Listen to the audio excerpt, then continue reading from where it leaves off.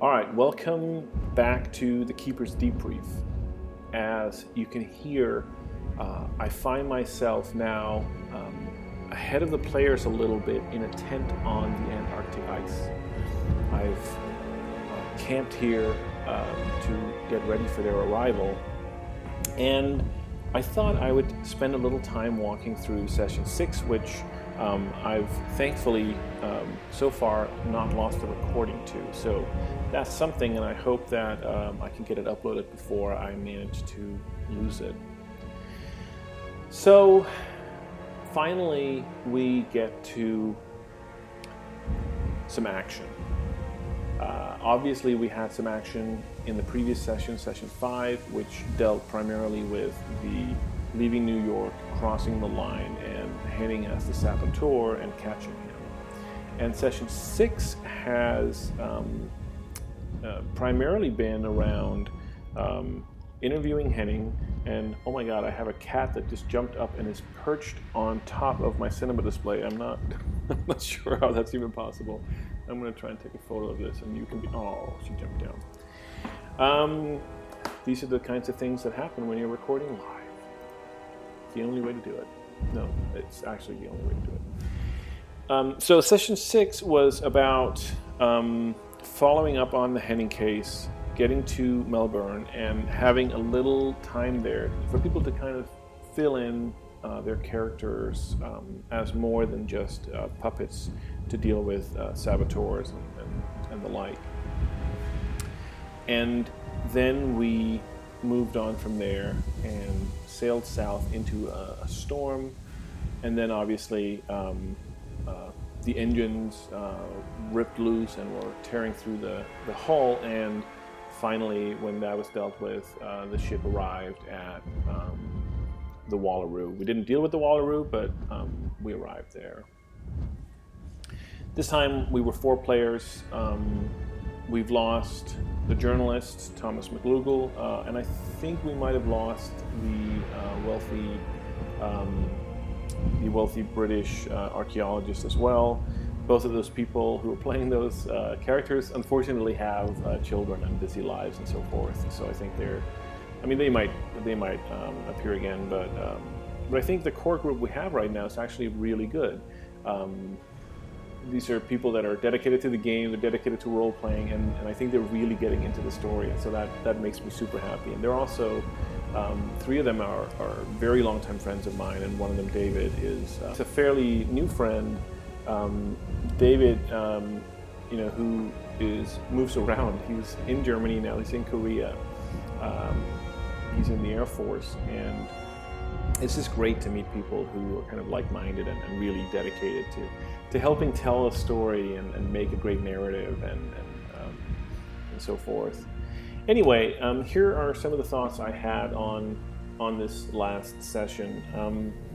I think first of all, at the top, I should probably talk about, and I think I've mentioned this before, the fact that I chose to run this game with Trail of Cthulhu rather than Call of Cthulhu. And the reason I did that was I don't really like the basic role-playing game system. I can deal with it, and I think it's very old school, a little old-fashioned even.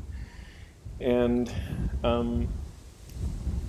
I wouldn't be opposed to running the campaign with that, but I feel like when I look at Trail of Cthulhu and the way that it kind of engenders role-playing, the way it's written, the way it's laid out, I mean, everything through the art style and the way that it kind of tries to lure you into Lovecraft's world is so much more enticing to me than Call of Cthulhu has ever been. And I love Call of Cthulhu. It's a phenomenal game, and as Ken Hite writes in Trail of Cthulhu, it's the best game ever made. But I do feel like coming back into role-playing, it just feels old-fashioned. Even with the 7th edition rules, I feel like it's bloated. It's the core rulebook for 7th edition is enormous. And honestly, what I want from Call of Cthulhu is much less than what they give. If I could get an even smaller rulebook, I would prefer that, like even smaller than the one that Trail of Cthulhu has. there's so much in there that I'm just never going to use, that I'm never going to, in the Call of Cthulhu rule books, like the chase rules, I don't see myself really wanting to use those. If a chase occurs, then I want the least amount of rules to interfere with that, but just enough that it adds some tension and play, like the player characters are actually represented in some way in the system. I don't need 20 pages of chase rules, and I know that's become kind of a sticking point for criticism of the 7th edition rules, but honestly, I think it's a fair point. You know, it's kind of it feels very much like bloat, and I think that's a problem in a lot of modern games.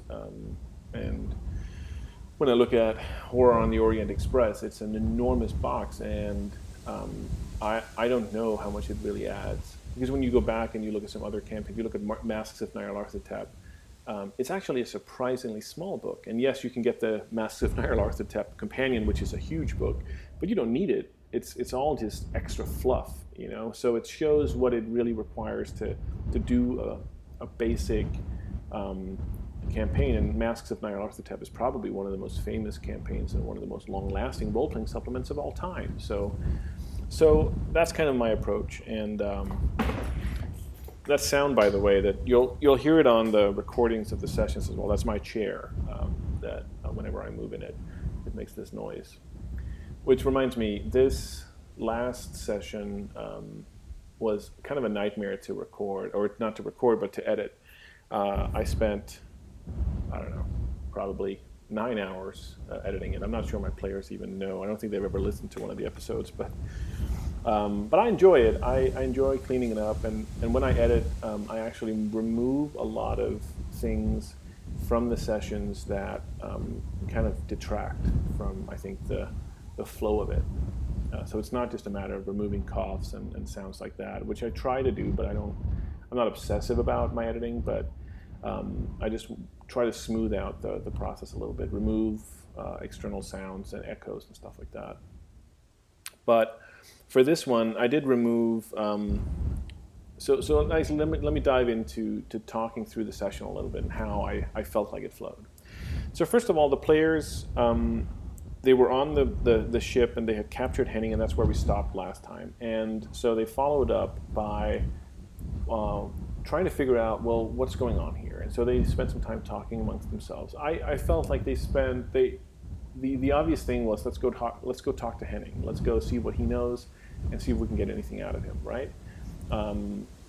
Or just say, okay, we need to talk to the captain and get into the cabin here, or somebody else who they trust. And I think of the people they trust, it's probably more, to some extent, Starkweather, whom I think, rightfully so, they have this, they don't want to talk too much to him because they think he's a little bit of a buffoon, and I hope to kind of soften that up a little bit before the end, shall we say.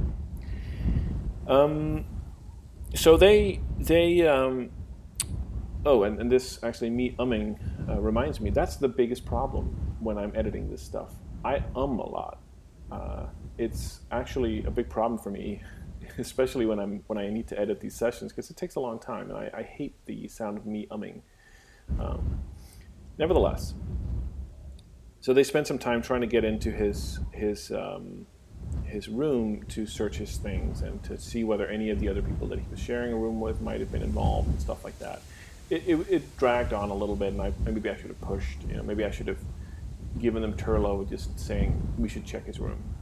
But I don't want to be too pushy either. I do want to have them kind of try to organically move through the story rather than being too pushy. I know what's available, but I don't want to push it, right? And that's such a common thing when it comes to pre-written scenarios and campaigns, that it's very easy as a game master to just want to kind of blast through it because you know what's coming and you know what's necessary. But it's such a fine trick to try to imply to people what they should do versus what needs to be done, and versus what's just a waste of time. But it wasn't too bad. And then they wanted to go talk to Henning, which they did. And in the campaign, I think it's kind of laid out in a way where once the captain gets involved, Henning is removed from the rest of the ship, and they can't talk to him anymore. And he's just to be handed over to the authorities in Australia.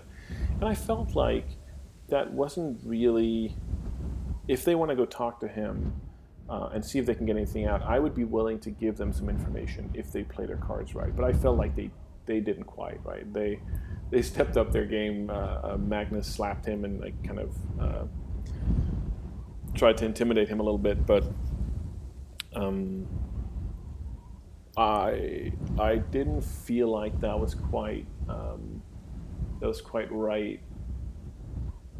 I felt like the captain wouldn't accept that, but at the same time, I in retrospect, I think maybe I should have allowed him to try to intimidate him and get some quick information out of him before I cut him off. But it's fine. It leaves it a little bit mysterious. I think, though, the biggest problem I do have is that in the larger scheme of things, my players are not. They don't quite understand. They're not trying to piece together everything, right? They haven't asked a lot of questions about Lexington. They know that Danforth is out there, and they assume that he's the one who's causing this sabotage. But they haven't really asked questions around how is he trying to do that. You know, who is heading to Danforth, or who was the guy Jeremy Polk who sabotaged the dock, or who killed the original captain. They haven't really tried to piece these things together, and I've pushed a little bit. I did that in session 5, which unfortunately is lost, where I tried to push a little bit to get them to start formulating some theories, just also because I want to know, because it informs how I play the situations out. But they're not quite there, and I fear that might be kind of a side effect of the linearity of the campaign. We'll see as we get further on. It might also be a side effect of the fact that we don't play quite often enough for them to kind of retain all the details. So that's something I'm keeping an eye on, and this is an incredibly deep campaign in so many ways, and especially in the second edition, which is much more detailed than the previous one was. It's actually one of the things I truly love about the second edition is how it, Beyond the Mountains of Madness, ties together. It's like the nucleus of the science fiction side of Lovecraft's cosmos. It ties together so many things that I think are kind of integral to the mythos, including obviously the Elder Things in their city and so forth, but also the Mygo and the Shoggoth and the creation of humanity and all of these things that kind of, I think, lay a foundation for any further adventures that my players, if we go on to play other campaigns, I hope to have echoes of that of this campaign kind of go through all of those. And there's some other stuff. I'm not going to spoil it too much. I'm sure we'll get into it in further future sessions. But there's this whole new aspect in the second edition, both in terms of just the city has been expanded, the whole mythology is much deeper, and including stuff like the Piri Reis map, which was in session 4. The mythology of Antarctica has been expanded. But beyond that, the Shoggoth are, as a race, as beings, are more deep, which is strange, for a mass of tentacles and teeth to be deep, but they kind of are, and they have this worship, and they have guards, and all this stuff, and I hope it'll come into play, and that once, 5 years from now, when we're done with this campaign at the speed that we're going, if we play something else where these some of this stuff comes into play, that I can really draw on their old the echoes of this old game. The problem there, though, is again, how much do they actually remember? I'm so deeply involved with this campaign. I've read I don't know how many pages of stuff by now. and prepared so many things. I've edited all the sessions. I've listened to many of the sessions more than once, more than even just editing it. And I've read PIM, I've read At the Mountains of Madness, I've read the Beyond the Mountains of Madness, both first and second edition. I'm reading the second edition again. I've got the German edition. I've got so many things, like all these props that I've built and all this stuff. I'm so far into this world, and it's actually really, this is kind of a flow of consciousness, a flow that I'm in. So I'm going a little off the track, but whenever we have these scenes, and it came into play in session 6, I've spent so much time in this world. I'm so familiar with everything. I know the Gabrielle fairly well. I can't necessarily tell you what's in the various holes, but I can visualize what the ship looks like. I know exactly what the scenes look like when they're playing out. You know, when they're in session 6, when they were going to the hold in the middle of this storm at night, I knew exactly what that looked like. And it's such a, for me, that's part of why I play these games. It's a narrative. It's a narrative. What's the word here? Like I get a lot of pleasure out of just the aesthetics of it, both in terms of the overall narrative of the story, but also in the actions and in how it plays out, and the danger and the reality of it.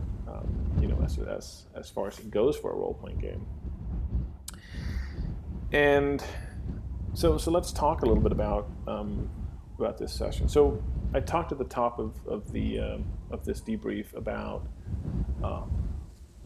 Call of Cthulhu versus Trail of Cthulhu. I really like Trail of Cthulhu. I think it's just overall, as a line, as a game, it's phenomenal how well it's produced. And I love the art style of, what's his name? I think his name is Jerome Huiguenin or something like that. I'm completely in love with his. I think it's the best art style in any role-playing game that I've ever bought. Including stuff like The One Ring, which is consistently good, but I think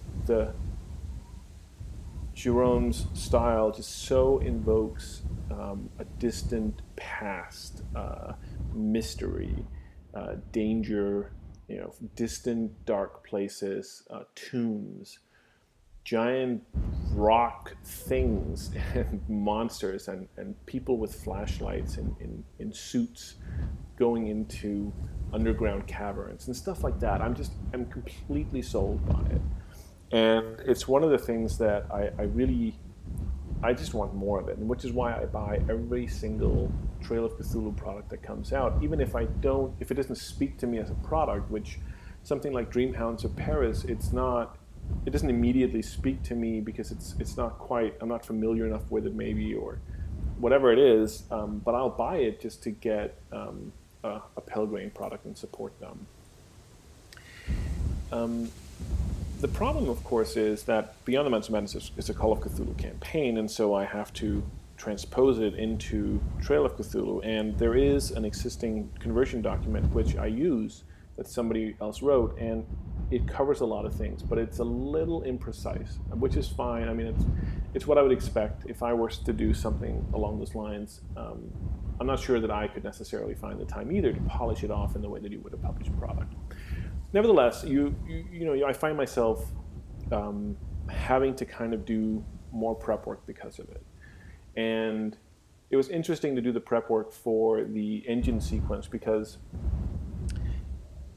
it's my first big sequence, and it's the first at the top of this game I said, look, I'm not protecting you guys anymore, and from here on out, you're going to face some shit that's going to be real.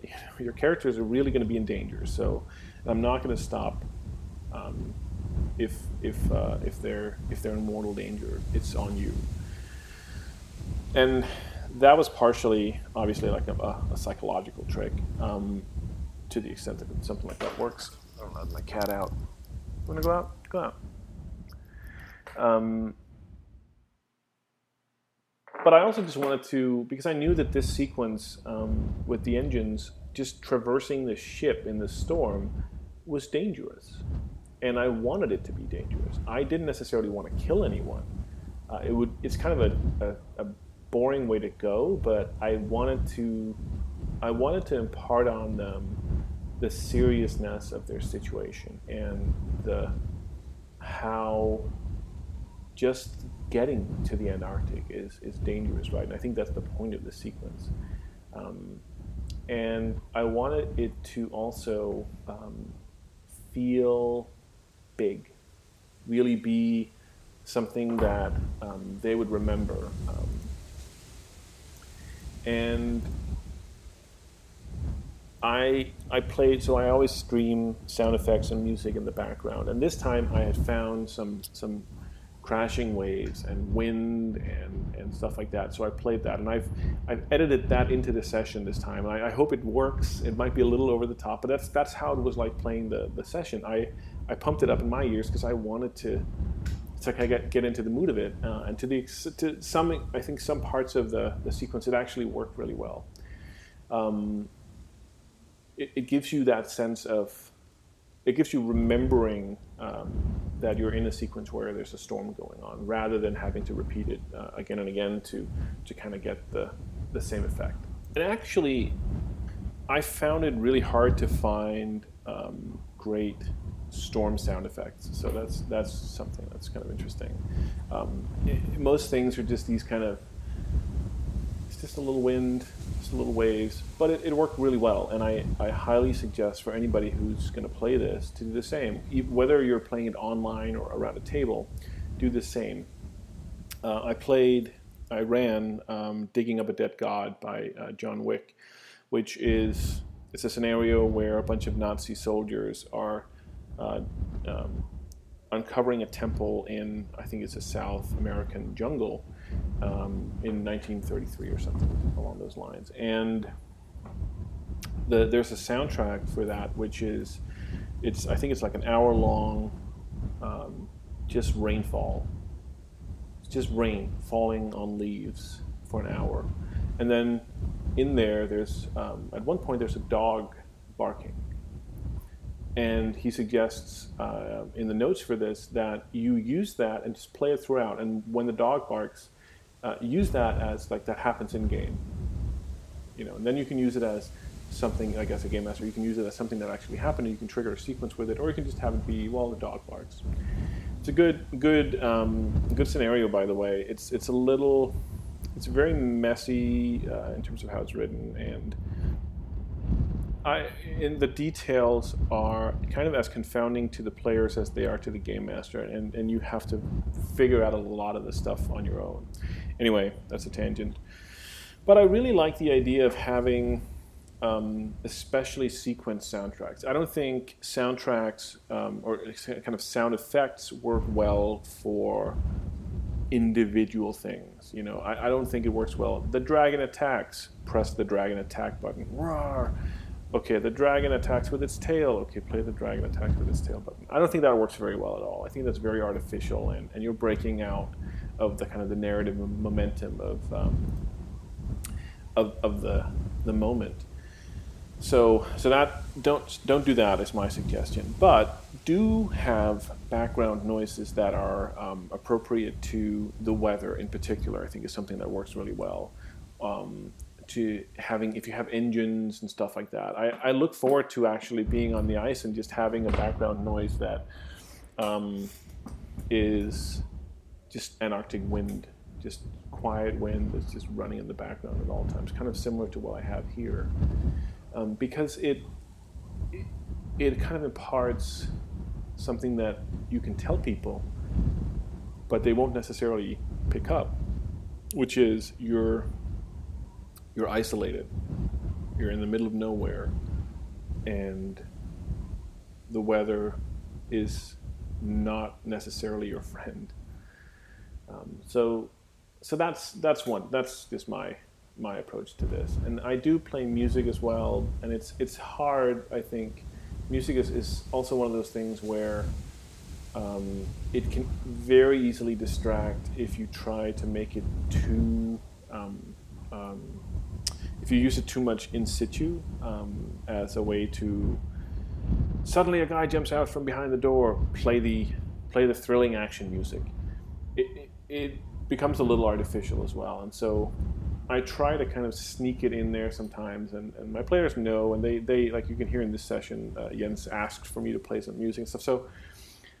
So as long as it's a dialogue that way, I think it works well.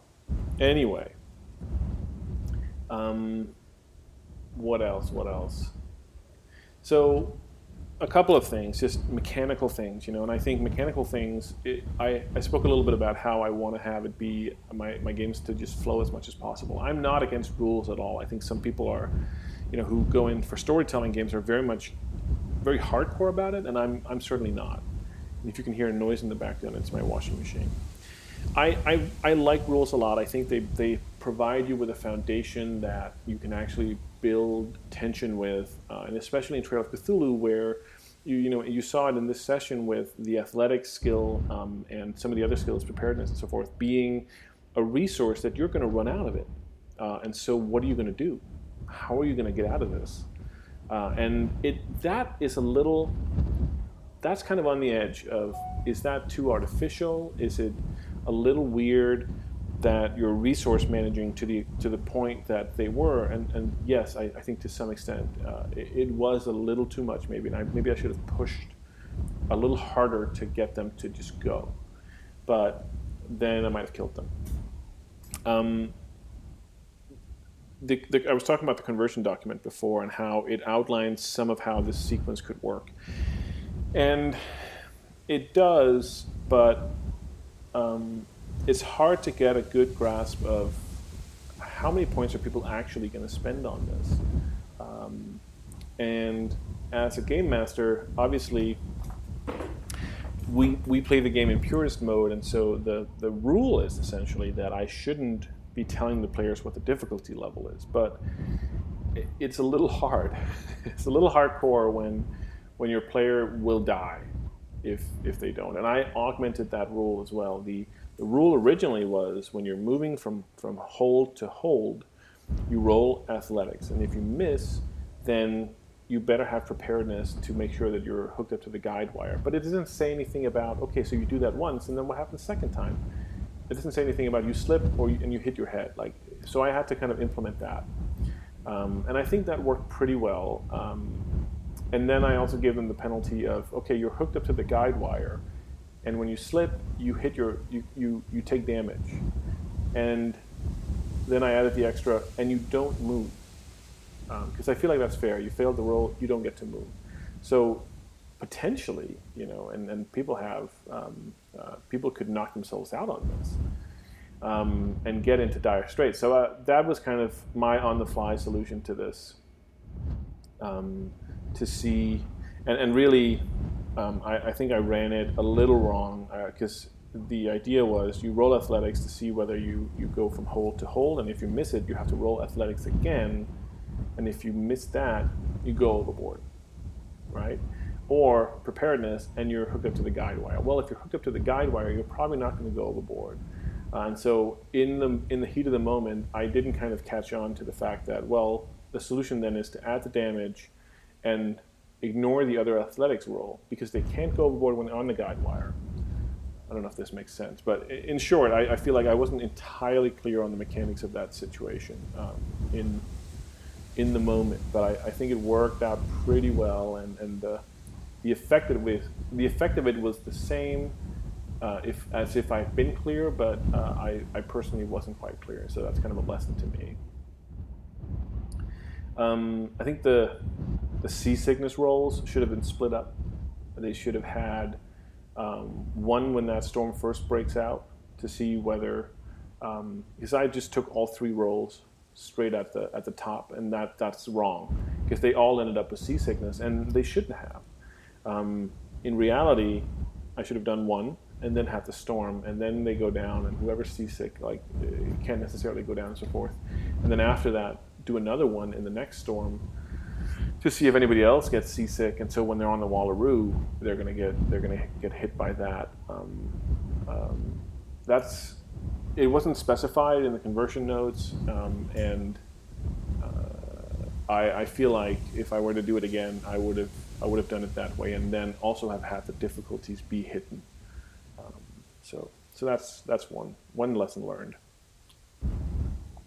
For anyone else who's going to run this with Trail of Cthulhu. What else? At the opening of the engine sequence, I felt that it fell apart a little bit, the teamwork.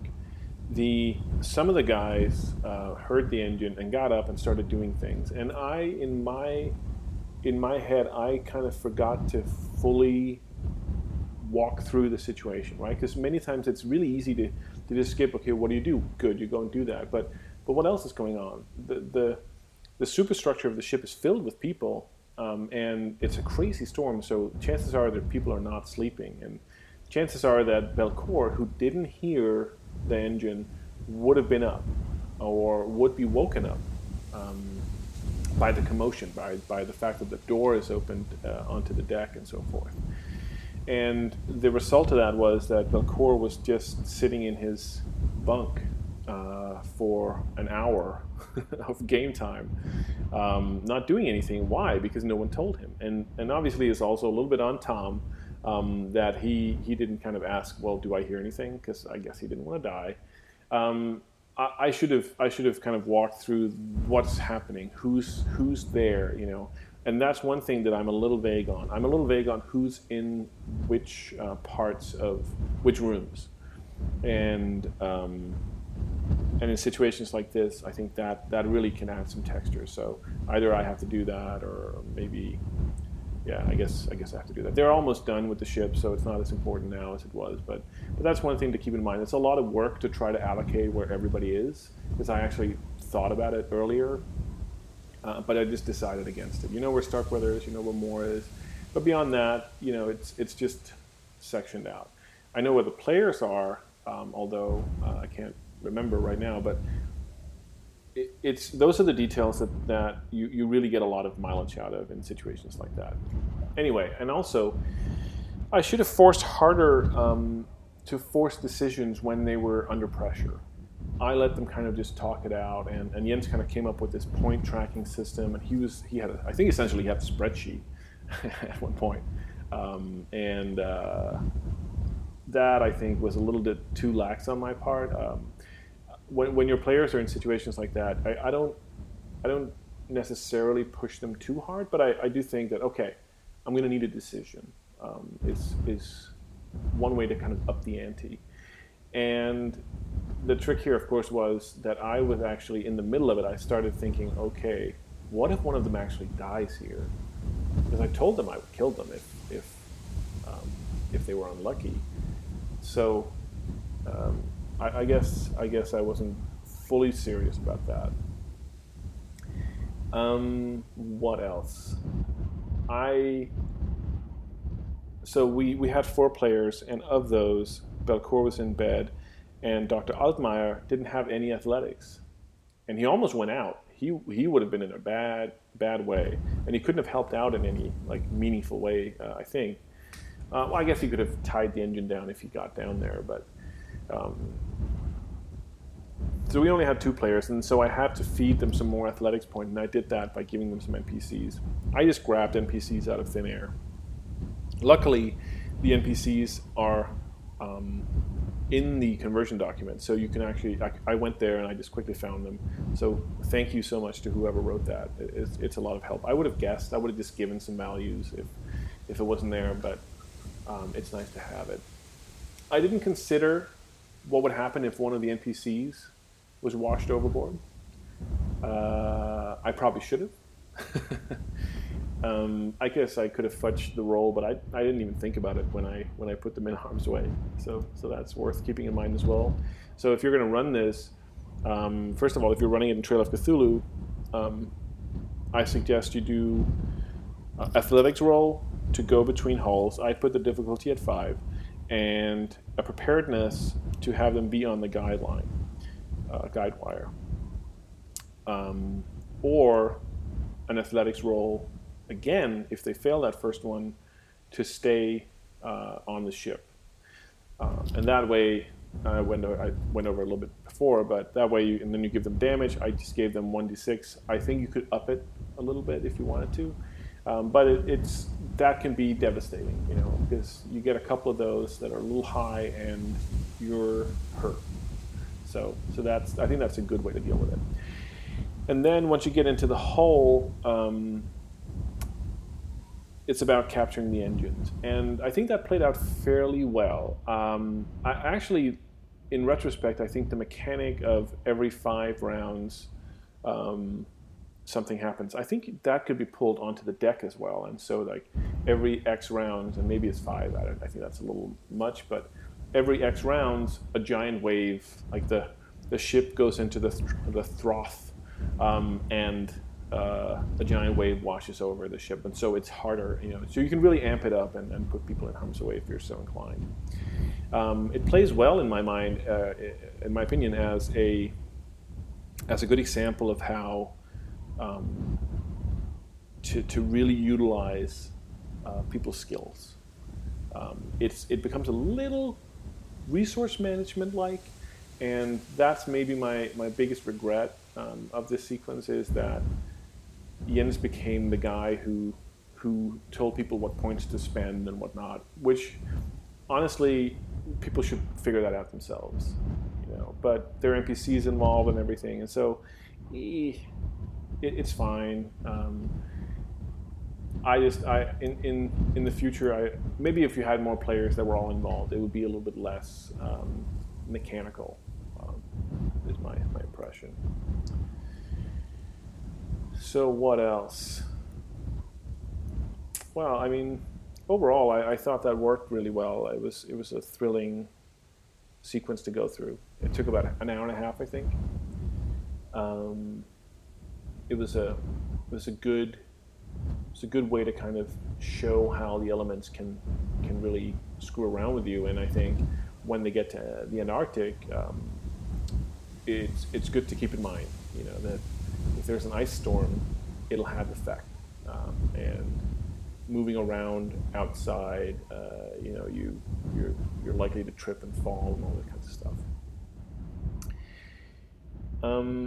Beyond that, I think we skipped the Australia chapter, by the way. It's in the second edition. It's optional. It's written optional, and even in the first edition, there was nothing there that you really need to run. I think it's, unless your players are really into that kind of role playing, and I guess some people are, I think it's worth skipping it. We spent maybe 15-20 minutes on it overall, just having people kind of, well, what do you do? I think Jens had a great moment there where he was talking about this Norwegian church and stuff like that. And I kind of wish I had more to give him for that, because I thought that was a great moment. And it was also a moment to kind of have people remember that they have loved ones and whatnot back home. I'm not sure. I think I might have made a little tactical error there by when Dr. Altmaier called home to talk to his daughter. My thinking was that it was more heartbreaking if he couldn't get in touch with her, right? That's kind of how I could see a scene like that play out in the movie. The guy walks up to the phone, and he's like, okay, you guys just go ahead, I'm gonna go call my daughter. And he calls, and like he can't get through. I thought that could work really well, but in retrospect, I think having had, because we haven't had any scenes with that daughter, so we don't, there's no weight there, and in retrospect, I would have actually played that out just a little bit, to get some weight onto his character, to give him some depth and stuff like that. But it doesn't affect the game too much. But it's one of those small regrets. What else? Nobody's read Arthur Gordon Pym. That comes as no surprise, I guess. It's a shame because they would have begun asking questions about, hey, wait a minute, what's about this name Rettenberg? There's a Rettenberg on our ship. There's 2 different Rettenbergs in the Pym book, And if they had read the articles for Lexington's father's death, they would have found that there's a Redenberg there. And these are the kinds of things that my players never pick up. These are the kinds of things also that Beyond the Mountains of Madness as a campaign has in Throves, and that's one of the things I love, because it's just there, but it's not even mentioned in the book, the fact that the Captain Redenberg shares the name of these other characters. So thankfully, because that means I don't have to deal with that, because if they start asking questions about it, you have to figure out how to deal with it. But it would be a nice way to kind of build their paranoia a little bit. What else? There's a lot of reading out loud in these chapters. I like it a lot. I think these travel descriptions are actually phenomenal. I really enjoy them, and I think the players do too. I think it gives a lot of texture and a lot of sense of a journey, which otherwise, would be just me kind of pulling out some ideas about how it might work, rather than these really well written and fleshed out travel descriptions. So I enjoy them. I think there's a lot of it, though, especially in session 5 and 6, and then also in the next one, and to some extent maybe the one after that. So going from New York through Panama, and then the line ceremony, and then you get the sabotage thing, right? And then you go to Australia, and then you leave Australia, and then you go through the storm, and then you get the engine sequence. And then after that, you get a long travel description to go to the Wallaroo, and after that, and that's a fairly short sequence. And then after that, you go to the Ross Ice Shelf, but there's a lot of travel description there of dynamiting ice and stuff. And then after that, even there's a lot of travel description about unloading the ship, getting it onto the Ross Ice Shelf, and hearing the call from the Lexington camp, and going there until you get to play again. It's a lot. And it's one of the things I was the most kind of fearful of ahead of the game.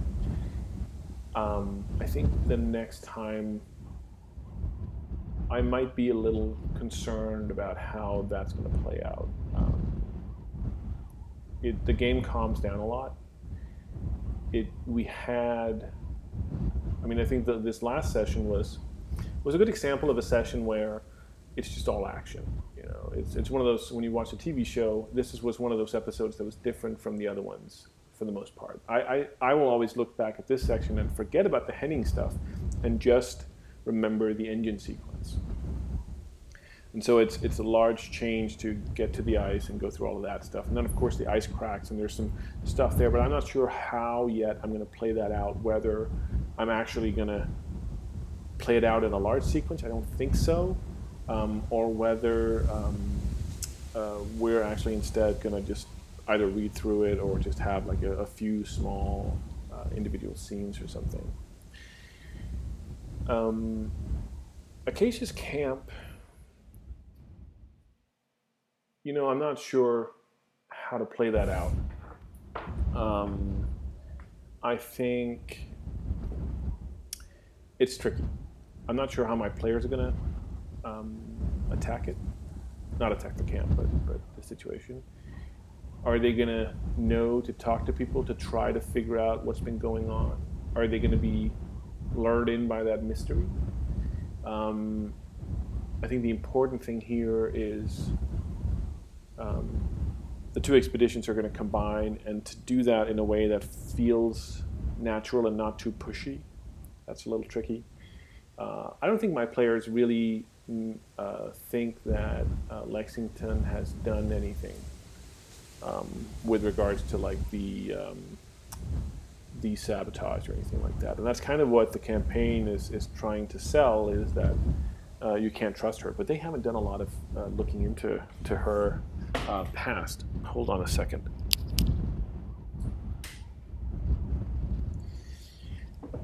So they don't know that she has these extreme political tendencies and stuff, which is also, by the way, a slightly undersold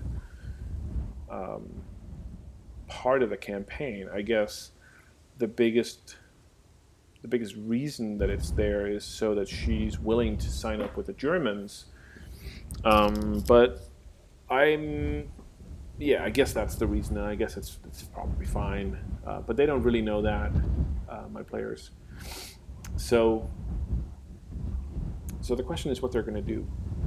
It's up to me to introduce them to certain characters there that are going to have an influence on the story going forward. And that'll be a little slow, I guess. I look forward to seeing how much time that's actually going to take up.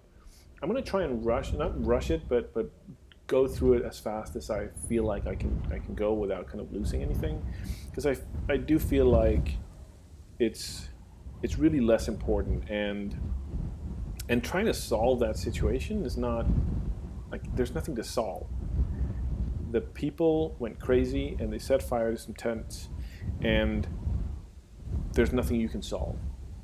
Maybe you can get an idea that there's something fishy going on, but I mean, guess what? Something fishy is already going on. Which reminds me, one of the players asked about the Lexington expedition and whether they had any news about it, and I was like, well, I remember it actually because I'd read it just the night before that one of the things that they're told when they're in the camp later is, so in the next session, is that a guy jumped overboard and was drowned. And that happened before they arrived. The Lexington's Tallahassee arrived in New Zealand. So I figured, well, that seems newsworthy, and they probably have heard about that. And I feel like I always feel bad when a player shows initiative and kind of interest, and to tell them nothing. Because in a way that Tallahassee is supposed to remain mysterious. But honestly, my sense is that they don't have any, like, their interest in Lexington is pretty low, to my chagrin, I guess. But so it didn't really hurt, I thought, to tell them that somebody had died and just not give them much more information than that. And then that'll give them some sense that when they get to the camp in the next session, hopefully, there's going to be some sense that the story is like a larger ongoing story, and that they heard about it before and stuff like that. So yeah, it'll be interesting. I'm looking forward to getting through the next session. I think the Wallaroo is a great little side adventure. I think the entire trip and unloading of equipment and the cracking of the ice and all that stuff is like, yeah, we just kind of need to go through it. I don't think it's super interesting, and it feels like we've done a lot of journeying already. We're 5 sessions in, and it's all been about this just getting there. So in a way, it's going to be nice to get there, but on the other hand, let's just get it over with. And then hopefully we get to the camp, and I hope we can run through the entire camp and have the 2 expeditions join up, so that in session 7, we're going to go to Lakes Camp. That's my hope. But again, I'm going to try and not push it too hard, but put a little bit more pressure on them. I think in overall, in terms of role playing, it's one of the things that it's frustrating as a player when you don't feel like there's a lot of momentum and you're not sure what to do to create momentum. You want to make actions. You want to do things that push the story forward and kind of make the whole thing go, or at least if the scene's not about making the story go forward, at least kind of be able to add some texture. But when you're just sitting around kind of waiting for essentially waiting for something to happen because you can't figure it out, then it's a little bit of a letdown. At least that's actually, for me, I think it's one of the worst parts of a game is when it just slows to a crawl, because you lose the momentum, So I think that's about it for my thoughts on this session. I realize these debriefs are a little rambling, but I kind of just push them in whenever I can find a little bit of time. My wife is out training for a marathon right now, so it gave me a chance to sit down and just kind of record my thoughts. And again, the debriefs are not supposed to be riveting. They're supposed to be for myself in a way, and also maybe for my players when we're done with this. I doubt that they're ever going to listen to this, but that way my thoughts about how this thing actually progressed are captured, and especially I think for other game masters who want to pick up Beyond the Mountains of Madness and run it. I think it's a phenomenal campaign. I really, especially the second edition, and I hope that Chaosium puts out an English version of it sooner rather than later, especially because I have the German version and I can't parse it.